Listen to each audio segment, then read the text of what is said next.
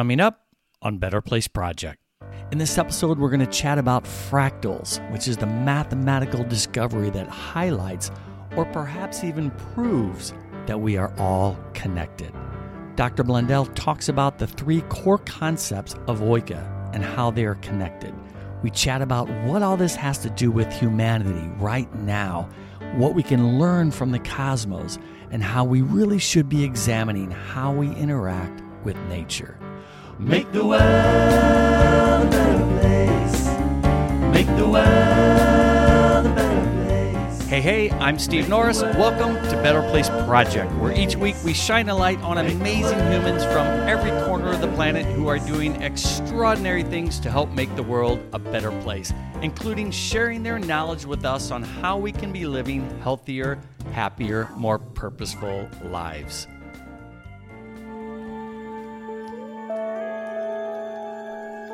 How did we get here, and where do we go from here?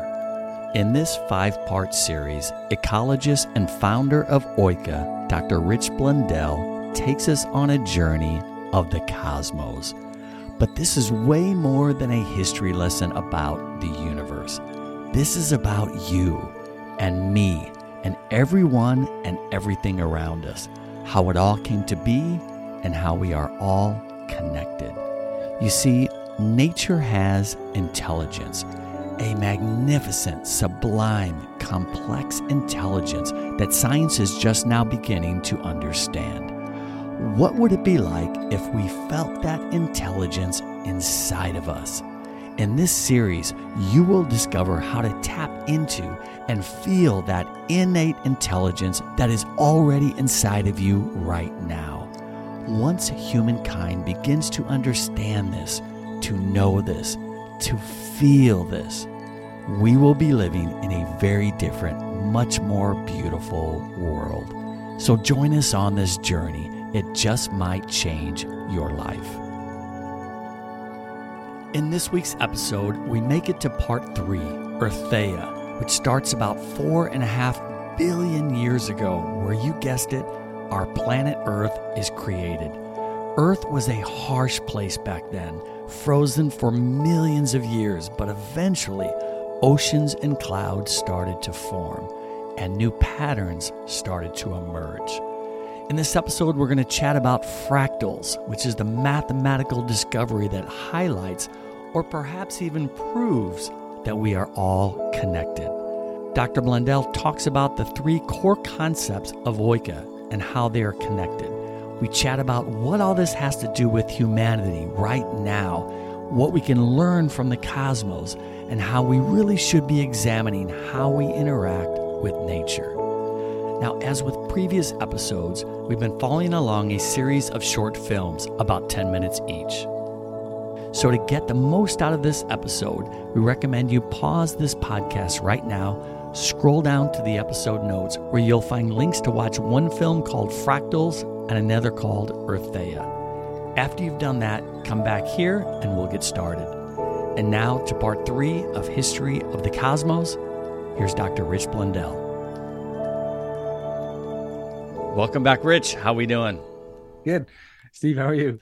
Doing fantastic. We made it to episode 3, and you and I were talking just before we hit the record button, and we thought, at the very first question I asked you in episode 1 was, why are we doing this? And I think it'd be great to address that again, since we haven't for a couple of weeks. So why again are we telling the history of the cosmos?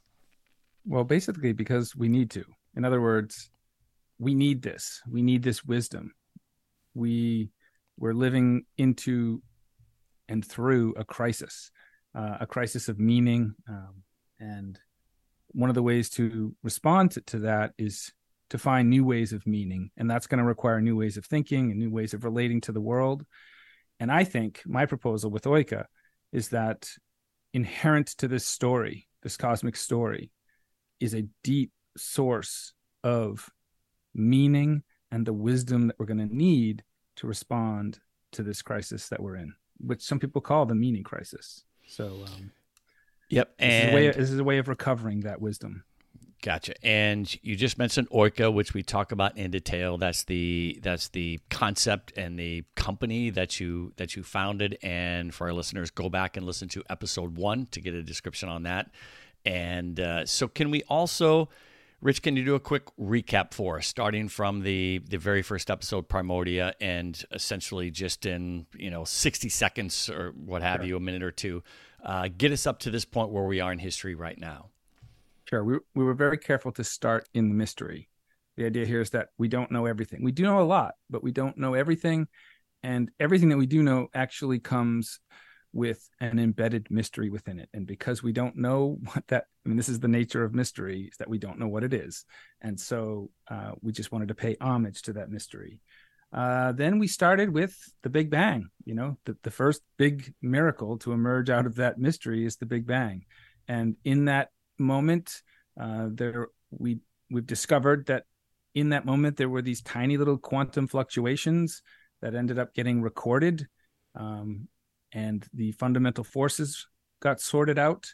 And we looked at the cosmic microwave background radiation, which is a picture of the primordial light of the universe, and we discovered that it is actually an ecosystem, that the tiny little differences in the temperature of the light made it possible for there to be the first relationships, and it's on those relationships that everything in the universe that we experience today was created. So the complexity of the universe and the relationships that we inhabit today are the outcomes of those minute fluctuations, and all of this is governed by deep ecological dynamics. And so that brought us up to 380,000 years after the Big Bang. And then in the second episode, which corresponds to the short film Celestia, this one actually covered about 10 billion years of cosmic evolution. And we witnessed how those fundamental forces, when put into play with things like atoms of hydrogen and helium and electromagnetism and gravity, when you let all those things play out, you create this vast zoo of cosmic creatures that we call stars, galaxies, supernovas, neutron stars, pulsars, all the things that we can, see in the night sky. We watched these same ecological dynamics play out to create all these things. And we also noticed, by the way, that human beings, today and throughout human history have looked to the stars and wondered what they are. And it's in that wondering that many of the narratives that we live by today, by the way, we also talked about narrative and how powerful that is, that we still live our lives in many ways based on the narratives that we imagined, that we saw in the night sky. So that's Celestia, and that brought us through, I think we ended Celestia in the realm of galactic dynamics, talked about how spiral arms of galaxies form in very surprising ways that are hard to see, but once you see them, you realize that it requires an active imagination to understand how the spiral arms of a galaxy move. And so we learned that. So we let the galaxy teach us how to think like that in an imaginal way. And then we ended it with I guess that's where we ended it. We ended it with galactic dynamics, and we're going to pick up those galactic dynamics in the first part of the next section, which I call EARTHEA. So it corresponds to the short film called EARTHEA. Gotcha, which is what this episode is about. And we left off, I believe, about 4.6 billion years ago. I think that's what you mentioned in the video. And today's episode is going to take us from 4.6 billion up until about what point in time? I think about two. That will be about two and a half billion years ago. That's where this one was, a period called the Huronian glaciation, when life kind of hibernated for 300 million years. So that's where we'll end this episode. Gotcha. But during the time frame of this episode, wow, watching the video, that was a pretty hostile time, was it not? Yeah, you could say that. Creative destruction. But let me start just real quickly with a few bullet points on what I think the take-home messages are from this episode. Please. The first is that what I want people to notice is how we move seamlessly from physics to astronomy, and then from astronomy to geology, and then from geology to chemistry, and then from chemistry to biology. What we're going to see is how there's this line of continuity that links all of what we used to think of as separate disciplines. They're not. They're actually all on a continuum from the early physics of the universe to the biology that's still going on in our bodies today. It's all one big continuity. The second take-home message is that we are on an incredibly rare and precious planet. We can't. It's just unimaginable the improbabilities at play that a planet like ours would come about from. The third is that we're going to see how the actual planet is participating in the creation of life. There's a phrase, I think it's from the movie Jurassic Park, where like the complexity scientist says, life finds a way. And that's true. Jeff life Goldblum, right? Yeah. Jeff Goldblum. Great line. It's incredible. It's true that life is incredibly resilient and it will find a way. But I think it's also important to think about it this way. Not only does life find a way, but life is the way that the earth found. See, like this is what the message of EARTHEA is, that life itself is a planetary dynamic. It's really a geological dynamic that found biology via chemistry. So I hope this will come clear as we go. But this is one of those things where it's a new way of thinking about what life is.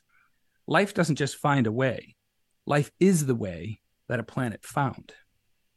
The other one is another one is that climate change is real. We're going to see in this episode that there was this moment, it's called the Great Oxygen Catastrophe, when the atmosphere of our planet fundamentally shifted from one state to another. And with that came incredible disruption and opportunities for other life forms. But the point is that life, being resilient as it is, can actually do things that can fundamentally change the climate, the atmosphere of a planet. That's important to know, that it can happen. It's happened before and it's happening now, and we're the ones doing it this time. So that's another miss.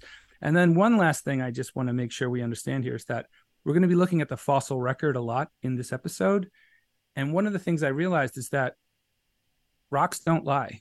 If you're looking at the fossil record, it's telling you a story about what happened, but it's not a political story. It's not it's not made up.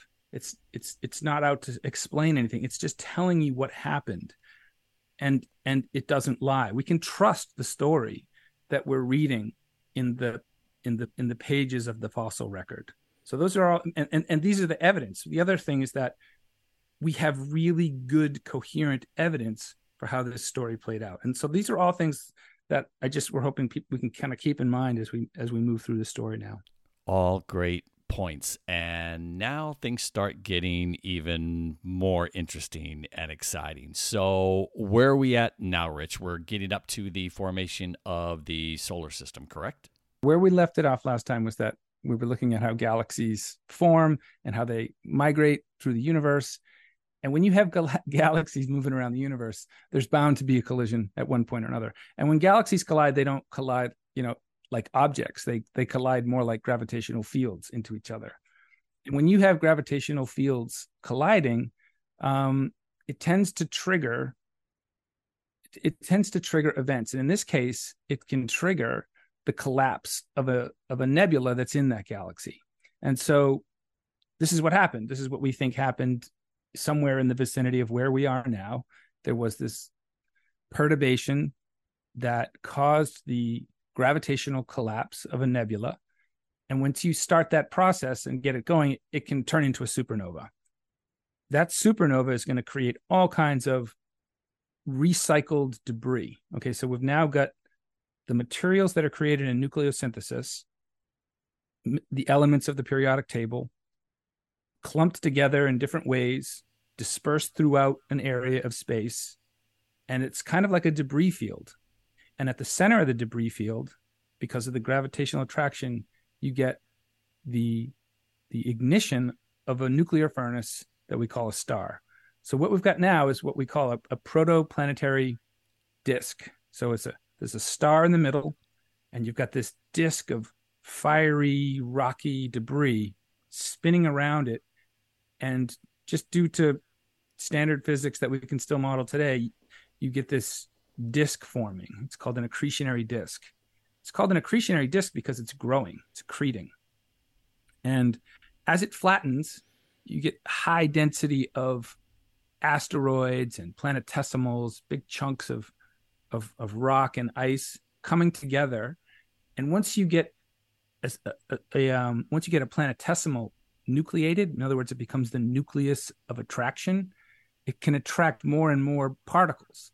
And what you get are planets that sweep around in this disk, and they sweep out an orbit as they go around, and as they orbit the star, they're kind of like little vacuum cleaners.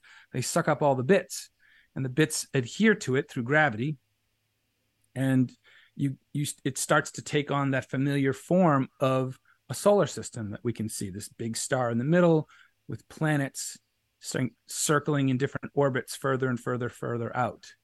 And so over time, it starts to look more and more like our solar system. What's interesting here, and this is a process that we see again and again and again throughout this whole cosmic story, is this process of differentiation. So what happens is that because the star is sending out these constant streams of photons and cosmic rays, you get what we call the solar wind. And the solar wind is blowing against these new planets that are forming. So as these planets come together, and the trapped gases that are in the rocks and the water that's in those rocks, it escapes because you're heating it up, and it escapes. But because you've got this solar wind blowing, especially close in by the sun, it blows all those gases and water vapor further out into the outer reaches of the solar system. So this is differentiation. Toward the middle, in close to the sun, you see rocky planets. They don't have any gases. The gases have gotten blown out into the solar system. But then further out in the solar system, you see planets that can retain that gas, and they have their own atmospheres, like Jupiter and Neptune and Venus. They all have gaseous atmospheres. But there's one area of this zone of differentiation, which is not too close to the sun, but not too far away. It's this incredibly narrow band that we call the habitable zone. And it just so happens that one rocky planet formed in that space. But if you look out, at our planet today, you'll see it's got an atmosphere, it's got oceans, it's got water. The early Earth wouldn't have had any of that. The early Earth would have been, at 4.4 billion years ago, would have been, or 4.5 billion years ago, would have just been incredibly rocky, volcanic, magma strewn, and there would have been this constant bombardment of asteroids and planetesimals smashing into it. It's a completely inhospitable place. And it's right around this time, 4.5 billion years ago, that one particularly huge chunk, probably about the size of the planet Mars, slams into the Earth, and just half of it gets sort of consumed into the Earth. Like the nickel and the iron that was in that thing got consumed by the Earth, became part of the Earth's mantle, and then it ricocheted off. And in the process of doing all of this, it did two really important things. One was that it tilted the Earth's axis. So no longer is it perfectly perpendicular to the plane of the disk. It's now, 20 something degrees off. Because of that, that's why we have the seasons. Seasons, yeah. Right. Summer, winter, summer, fall, winter, spring, yeah. Summer, winter, fall, spring, summer, fall, winter. That in itself. Okay. So remember I was talking about this thing called differentiation, the differentiation of the accretionary disk. Sure. Well, that differentiation is now transmuted onto the differentiation of the seasons. Do you see, if you look at the cosmos and you have a radar for differentiation, you start to see it everywhere. You see it in the accretionary disk. You see it in the Earth itself is differentiated. You have this inner core, which is sort of semi-liquid nickel, iron. And then you have this mantle, which is more sort of plastic and liquid. And then you have this hard, crusty lithosphere on the outside. That's differentiation. There's differentiation happening all over the place. Anyway, so we have this Earth now. It's incredibly inhospitable. It's tilted on its axis, and it has a moon, because the remnants of that Theia impact event is what would eventually become our moon. And so it's because of that impact that we have tides. Like, we don't have any ocean yet, but here's where we get the ocean. Remember all that gas that was getting blown off of those inner planets out into the outer atmosphere? Well, that carried a lot of water vapor out there. And because there's all these asteroids that are moving around through that water, they're picking it up, and a lot of them are getting carried back into the Earth's gravitational field. And when they land, they carry a lot of water. Over time, that water can accumulate. It gets released from the crystal structure of rocks, and it starts to accumulate on the surface. So the Earth's starting to cool now. It's got these little depressions all over it. Those depressions are starting to fill up with water. And what we find dissolved in that water are a lot of minerals and just impurities from the dissolution of rocks. And they're starting to accumulate in all these little ponds. So this is what the first several, 100 million years of the Earth's history would have looked like. It's just this slow accumulation of water and highly volcanic, lots of, constant earthquakes and very inhospitable. Yeah, and like you said at the beginning of the episode, you just highlighted just a number of incredible things that had to happen. There had to be water on some of these asteroids that they brought and slammed into the Earth to bring that moisture. There, the fact that it was a big enough blast that it created the moon, and that the blast, the force of that blast had to be just so much, and that that the moon was just the right amount of space away for us to get that rotation, for us to get the gravity and the tides and everything that we have. It's just amazing the things that had to coincide for us to even be put in position at this point in time. That's kind of this is where we kind of put the pieces of the puzzle in place for the next few billions of years for us to evolve. Correct. Yes. This is pretty much it's incredibly improbable, the things that have happened. Yeah. However, we don't want to fall into the trap of like predetermining it. Like, in other words, that's one way to look at it, that it was incredibly improbable. But another way to look at it is that life conformed to whatever it was. So it didn't have to be exactly what it was. It just needed to be within a range of things, and then life would adapt. So in other words, sure. we want to be careful not to think about it moving toward life as we know it. It could have moved toward a different kind of life as we don't know it, and we still would get something. Sure. We'd still get some creative, emergent thing, but it may Absolutely. not be exactly like the to one your point. For example, the Earth didn't have to be tilted. We'd still be fine. We just wouldn't have seasons. We'd still be fine if the Earth wasn't tilted. Right, and we wouldn't. But here's the thing: that tilt has consequences, and the consequences are complexity. So there is this trend toward complexity. In other words, if we didn't have seasons, you wouldn't have the mixing of later on. You wouldn't have the mixing, of organisms who have to be able to survive through the seasons. Sure. So that seasonality imparts on it a kind of resilience in the organisms that evolve. Same thing with the tides. If we didn't have the moon to pull the oceans around, we wouldn't have the mixing of the oceans, and we wouldn't have the same kind of biodiversity that we have. So I don't know. It's just these are all things that we just need to kind of understand, just to know how special, and how beautiful it all is. It's once you start feeling these dynamics in daily life, man, life gets enriched, because you feel like you're participating in something that's just truly, amazing. So it matters. Yeah. And to your point, I'm not a science guy by nature. I was, not a math and science kid, growing up. I was more an English and history guy. But but like watching this video, for example, I didn't have any clue what a phospholipid bilayer is. And it was so cool, and how you celebrate the emergence of this. But when you watch this video and you see how important it was that how that ecological intelligence played a role in all of that, can we talk about that, or is it too soon to talk about the? No, because actually, I've been waiting to talk about the phospholipid bilayer, which I've never heard of. So for you listeners out there, I'm not a science geek, so if you're thinking this is too much science, embrace it and have some fun with it. Yeah. So sorry, Rich. Well, let's get there. Let's get to the phospholipid bilayer, because that's where we need to go.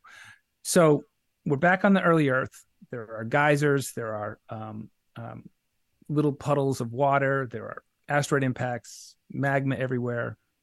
Water's accumulating, dissolved minerals in that water. And what you've got there, by the way, especially with the geysers or hydrothermal vents, you've got this thermal gradient. In other words, you've got cold water around hot magma. That creates a gradient, a thermal gradient. There's another place where we saw the importance of a thermal gradient. Remember that one? Way back in Primordia, there was the tiny differences in temperature that created, that from which new things could be created. In the case of the cosmic microwave background radiation, it was stars. In this case, it's driving new molecular combinations. So the dissolved nutrients, these are organic compounds that are being created. And when I say organic, I don't mean that they come from life, but they will later be used by life. The point is that we've got these organic compounds now forming in these little ponds, these little puddles. Given millions of years of chance encounters, you get really interesting relationships between these molecular forms. One of the most interesting forms that developed was this thing called a liposome. A liposome is a molecule that just has one end that is what we call hydrophobic, which means that it tries to avoid water. It repels water, kind of like oil repels water. It's a lipid. And then the other end is a phosphate, and the phosphate likes water. It can attract water. So we've got this phospholipid molecule. It's polarized. One end likes water, the other end doesn't. So if you've got this situation where you've got this molecule that has this kind of polarity to it, one of the things that can happen is you take two of these molecules and you stick them together, and they're going to align with each other. You do that again, and you get 2, 3, 4, 5. You can create this long chain, a polymer of phospholipid molecules. It's called, and then what can happen is the end that wants to be away from the water avoids the water. The one that likes the water is attracted to the water. So what ends up happening is you get this two-layered membrane, which has the one that doesn't like water in the middle and the one that does like water on the edges so that it can stay into contact with the water. So you get these long chains of these phospholipid bilayers, and they're floating around in little pieces. Every time that this little puddle dries out, these things accumulate, kind of like the rings of bathtub scum that you can see on a dirty bathtub. But every time it floods again, it resuspends them in the water, and they're free to interact. Well, at some point, and this is one of the things that we think happened, you take one of these long chains of a phospholipid membrane, and it has two ends. And by chance, those two ends might loop around and bend toward each other until they come back into contact with each other. Okay, so when the moment that happens, you've created a sphere. You've created a kind of oily sphere called a vesicle. We call it a vesicle. But the other thing that happens is that suddenly you've got an interior space and an exterior space. And this is something that the universe may have never seen before. An entity, a vesicle that has an interior space and an exterior space. And so what we think ended up happening is that this space, it's sort of like a proto cell. It's not alive yet by any measure of, that we would use today. But you've got this interior space that can harbor different molecules that just happen to be enclosed within it when it's sealed back up. but what you can see what's happening here is that we're slowly and seamlessly moving toward something that looks like life. Again, these are just geological components. They're just molecules arrived through geologic and chemical processes. They're trending toward life. Okay. Now, you also have to remember that we've got millions of years to work with. Chance encounters. 99.9% of them won't have any effect or will be detrimental. But there's that 1.001% that can make all the difference. So what we think ends up happening is that you've got these spherical membranes. Now, the way to think of these things is not as, like, when I was trained in biology, we were always taught to think of that as a wall. It's a wall that protects the interior from the exterior. And we've kind of inherited that way of thinking about it.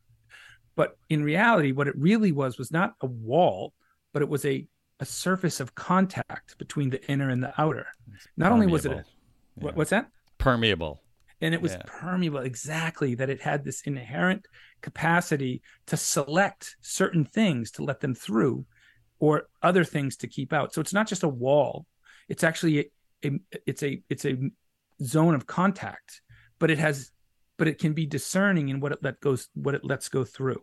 So it can let good things through, things that help to advance the complexity, and keep out the things that don't.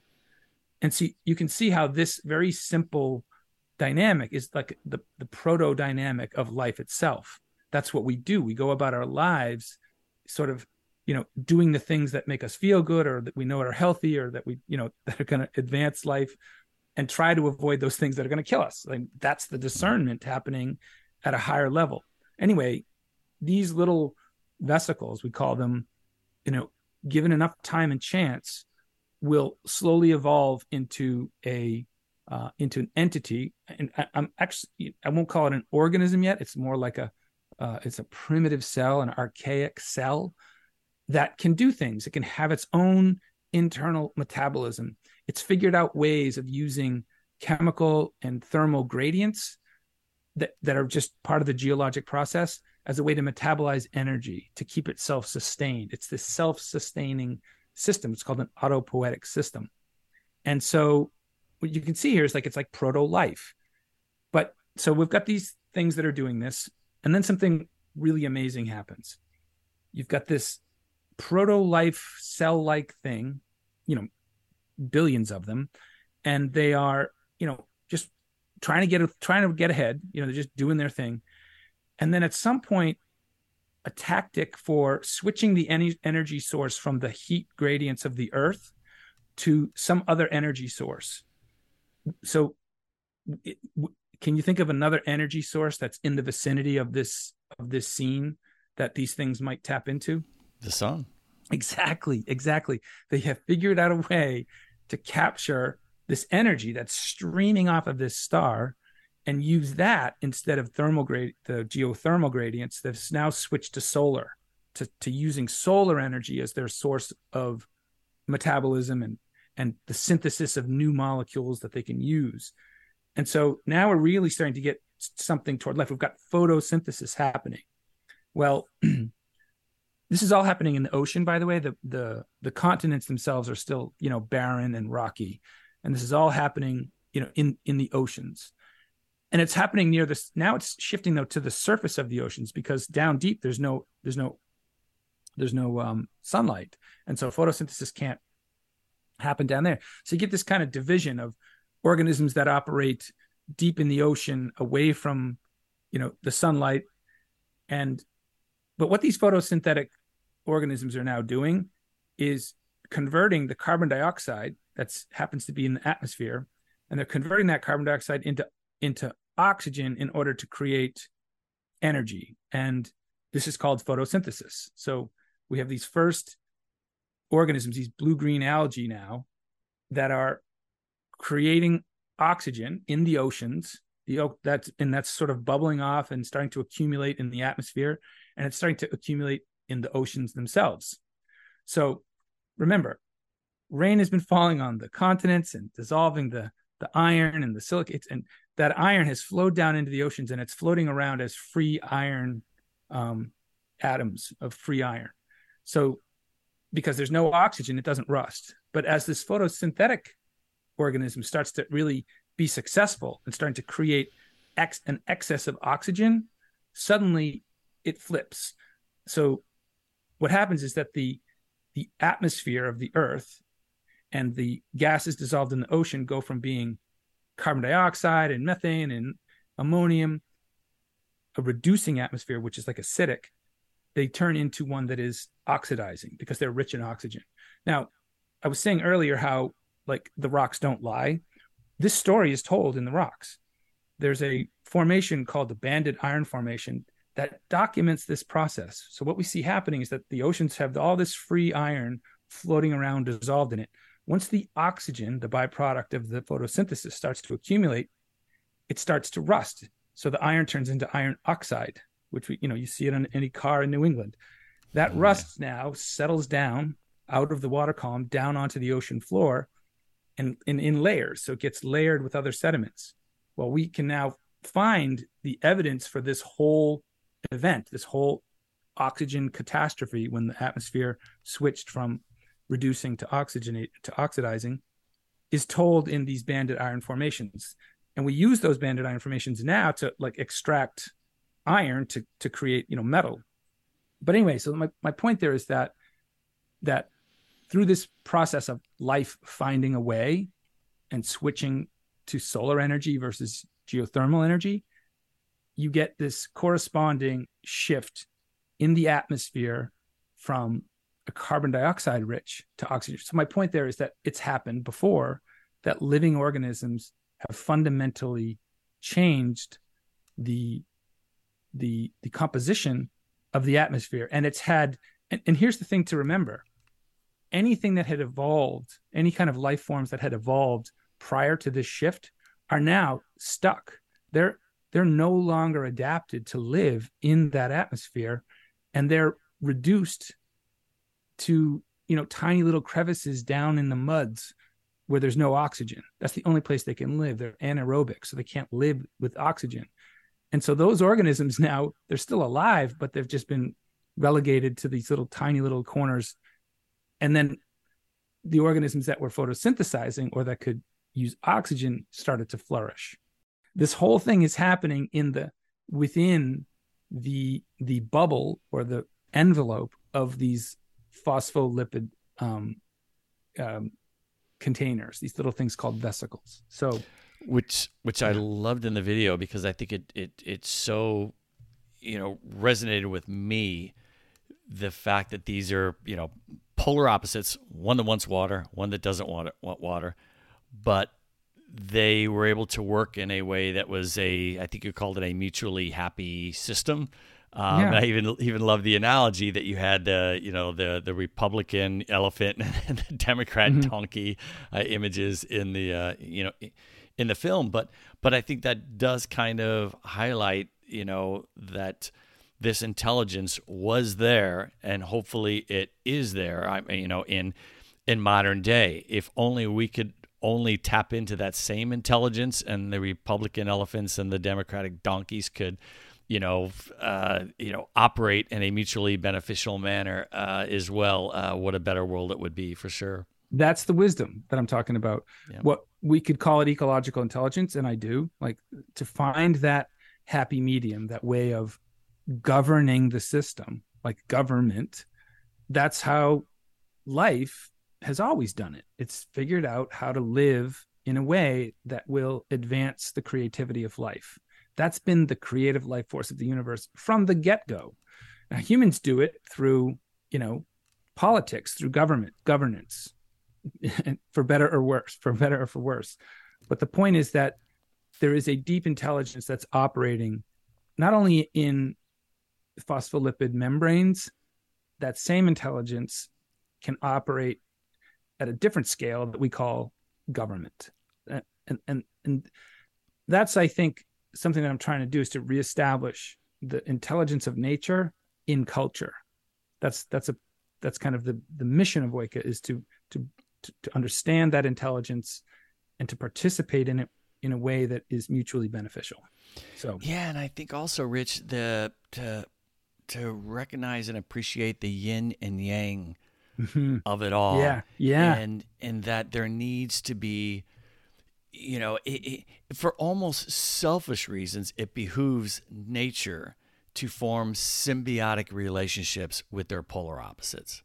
Absolutely. And Absolutely. Yeah. Go ahead.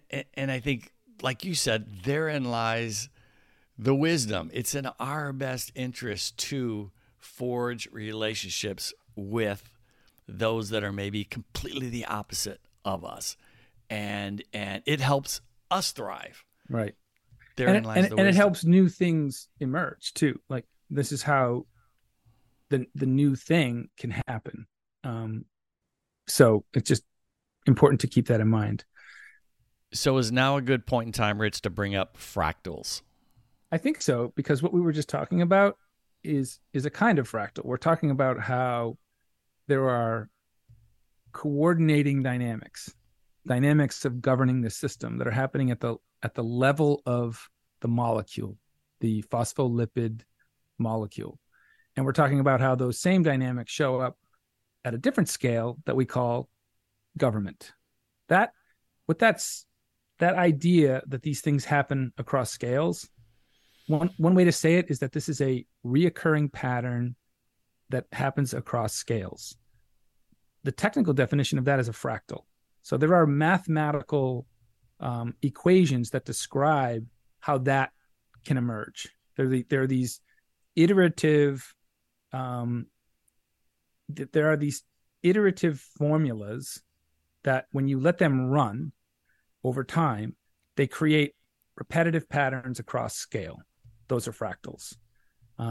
So we see them everywhere. Like once you have a radar for fractals, which are repeating patterns across scales, you start to see them everywhere. That become like a lot of times I'll be out, in the woods and I'll point at a tree. And as my hand's up pointing at the tree, I see how the form of my hand, like there's my arm, which is kind of like a trunk, then there's my hand, which is kind of like a branch, and then there's my fingers, which are kind of like twigs. And I'm pointing at a tree that has a similar form. It's a trunk with branches and twigs and leaves, that dendritic pattern, right? And then that dendritic pattern shows up in like nervous systems. It shows up in the mega scale structure of the universe. It shows up in river patterns and things like that. So I'm seeing this fractal pattern happening across scales. Psychedelics too, right? Well, it is kind of psychedelic because what it does is every fractal that I see when I like it goes from being a concept of a fractal to the experience of a fractal. And when that happens, the experience that I feel is that there's a bridge that connects me to the world. That's the whole that's what they do, is that they reveal just how continuous it all is, because there are these dynamics that play out at the scale of the solar system, of the landscape, and of my nervous system. You see me, that in and of itself is a narrative of continuity. That is a story of continuity. Those dynamics reveal just how continuous we are with the world. Does that make sense? Totally. And I think that's one of those things. That's one of those ideas that can be felt. And when it's felt enough, when it's felt collectively, that will have an impact on the way that we relate to the world, which will have which goes right back to this idea that we're in a meaning crisis. I think we're immersed in meaning. We've just forgotten how to see it.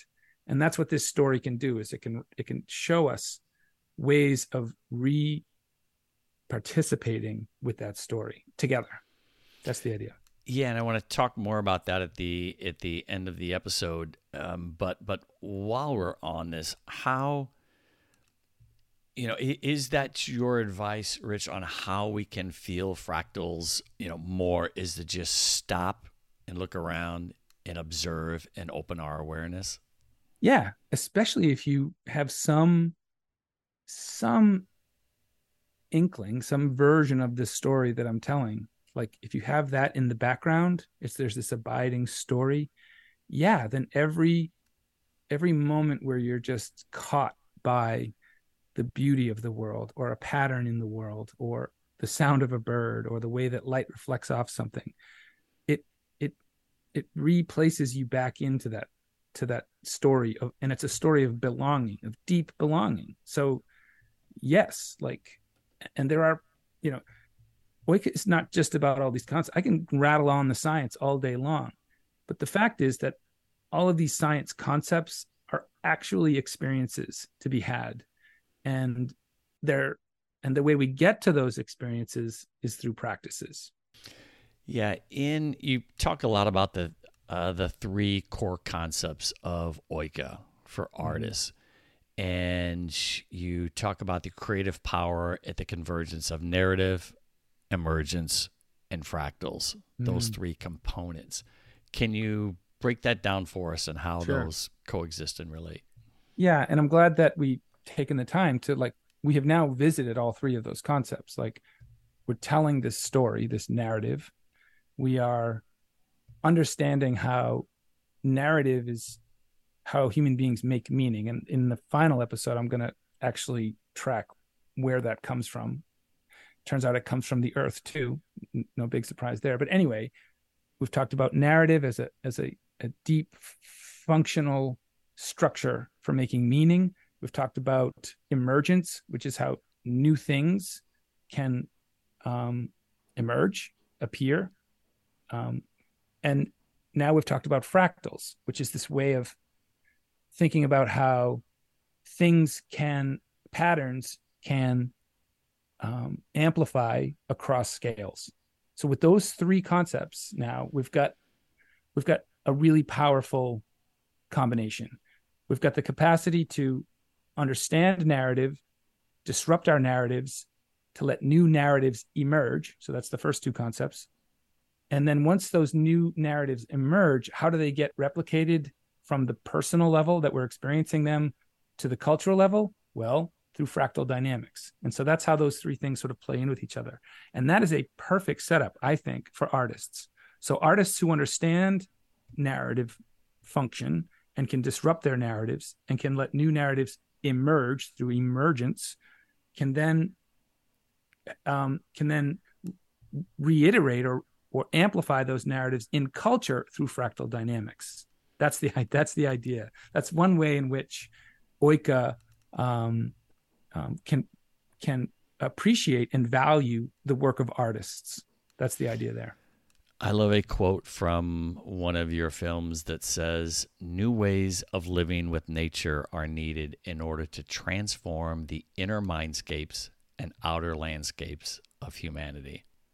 Wow, that sums it up. Beautiful. But that's such a statement of fractals, right? It's there's a point in the film where I say that, you know, a teenager's messy room is a fractal of their messy thinking. Like, this is really important. What it's saying is that the world that we create reflects the qualities of our minds, and that's kind of where we are. Like right now, you know, we're creating this world that's alien because we feel alienated, right? So this is the injury that Oika seeks to kind of heal, to say, let's realign the way we think with the way nature works, and that will create a kind of coherence that is, and when I say coherence, I really mean resilience that can ensure our participation in the cosmic story into the future. I know that sounds really grandiose and naive. It is grandiose, but it's not naive. So, but that is the work here. Like, that is the function of Oika. You mentioned early on in our conversation today climate change, and I want to make sure we circle back to that.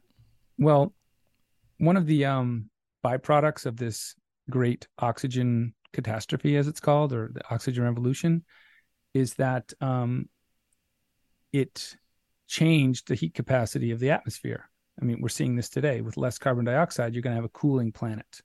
And so that's precisely what happened.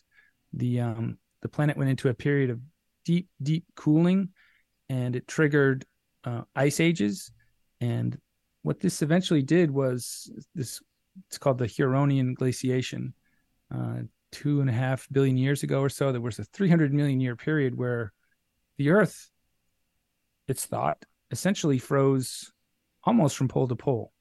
And there's evidence for this, but one of the consequences of that is that life got quite muted during that time, and it churned along slowly under the ice, but it created a time when life was really dormant for a long time on the planet.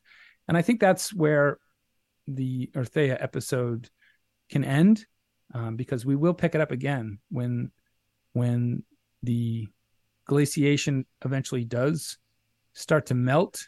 It triggers this incredible resurgence of life called the Cambrian explosion. But I think that's where, I draw the line on the EARTHEA episode, is at what's called the snowball Earth. So we have a frozen Earth that needs to go and hibernate for some time. Nice. Then if we could wrap up this episode with, you talk a lot about practice. And I watched a YouTube video yesterday where you passionately go through your ritual of what you call hammocking, or taking your hammock out in nature. And and I love how you're just showing the reverence for nature. Can we close today and have you talk a little bit about the importance of practice? Sure. As I was saying earlier, that this isn't really just a list of concepts. These aren't just scientific concepts to be known. They're actually experiences to be had. And one of the ways that I've found that's really effective is to just spend time quietly and listening and observing the world, and holding, in my mind, an abiding appreciation for this story that I've been telling, and seeing how it manifests all around me. When I see the way that photons streaming from that nuclear furnace that we call the sun, 8 light minutes away, and it's reflecting off of a leaf. And I know something about how that photon is, traveling that 8 light minutes from that source, bouncing off of that leaf, picking up, quantum information, and then reflecting into me, and affecting the atoms that are in me. And I don't know, there's just it's quite a it can feel emotional. You can feel like, wow, like I'm part of this. And that is one of the practices. That's kind of what hammocking is all about. There's a specific practice that we can do where that taps into things like fractals and continuity. It's called radical affection. It's so what you do is you get a hammock and you go out into the woods somewhere, and you start looking for trees that you can hang your hammock in. And the act of doing that, just that simple act of looking for a place to put a hammock, puts you in a relational state of mind, because you're looking for two trees that are in the right relationship, right? And so by doing that, you find these trees and you approach them, and you approach them with reverence. And in a way, I sort of like say, is it okay? Is this okay to put my hammock here? And I listen, I wait, to see what it feels like.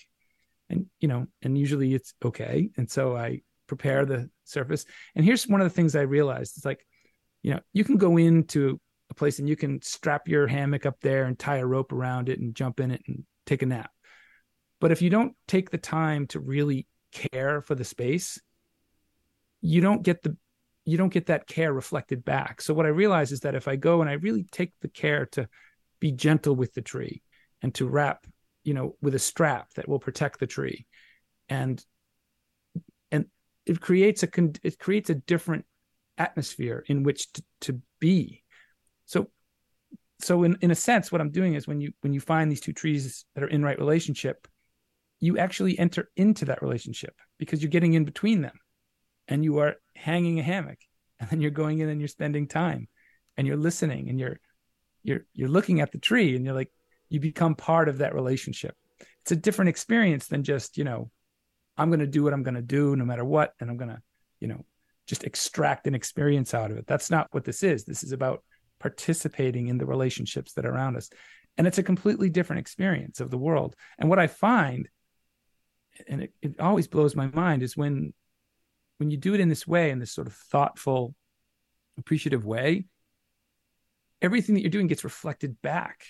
I mean, birds come and sit and land and look, and, or deer come up to me, or even bears, will come up and be like, it's somehow, if I do it in a respectful, appreciative, belonging way, it gets appreciated by the world. And this makes perfect sense once you understand how these little phospholipid bilayer envelopes that I was talking about, once you understand what they do, how they communicate, how living things communicate with each other, you can understand how this works. But so anyway, I guess this is just one way of describing one of the practices of Oika, which is to just spend contemplative, appreciative time. And what you end up walking away with is gratitude. And I think gratitude is an incredibly powerful force, especially, what do I usually say? That gratitude is the antidote to grievance. And so this is one way in which, like, an Oika practice can help us cultivate that kind of relationship, a right relationship with the world. I know this all sounds very, pseudo-scientific or whatnot, but that's what it is. Yeah, I think I've never heard more beautifully expressed how to go set up a hammock in nature and enjoy yourself. And like you said, you just highlighted the difference, Rich, between just showing up and you being there by yourself, getting away from it all, and tying it up to two stationary objects like they were two flagpoles, and that, as opposed to going and existing as part of the entire community of life around you, and the energy that you are putting out, the energy that you are co-creating with the forest becomes a completely different, more magical experience. So, No, thank you for sharing that. Love Thanks it. for appreciating it.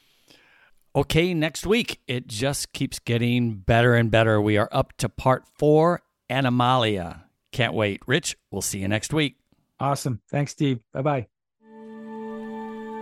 In next week's episode, Animalia, things get even more exciting as we have ice ages, storms, volcanic eruptions, DNA arrives, and the Earth begins to form its first living memories. Plants and then animals start to evolve, along with eyes that can see light. But we'll ask the question, what are eyes actually seeing after all? The answer may leave you with a curious awe and wonder. That and more is in store in next week's Part 4 of History of the Cosmos. We'll see you then. Special thanks to our producer, Noah Existe, and editor, Joe Tempoco. Our music was written and performed by Alguien Importante. Thank you so much for listening. If this podcast brightened your day in any way, please share it with a friend who you think it might resonate with. Subscribe and leave us a rating and review, as that is the single best way to help the show and get the word out to more good humans. For behind-the-scenes info, please visit our website at betterplaceproject.org, where you can even click on the microphone in the lower right-hand corner and leave us a message, or just stop by to say hi. And you can follow us on Instagram at betterplaceproj, and you'll find me at Instagram at Steve Norris Official. Look for small ways to be kind this week, and that will help make the world a better place. Make the world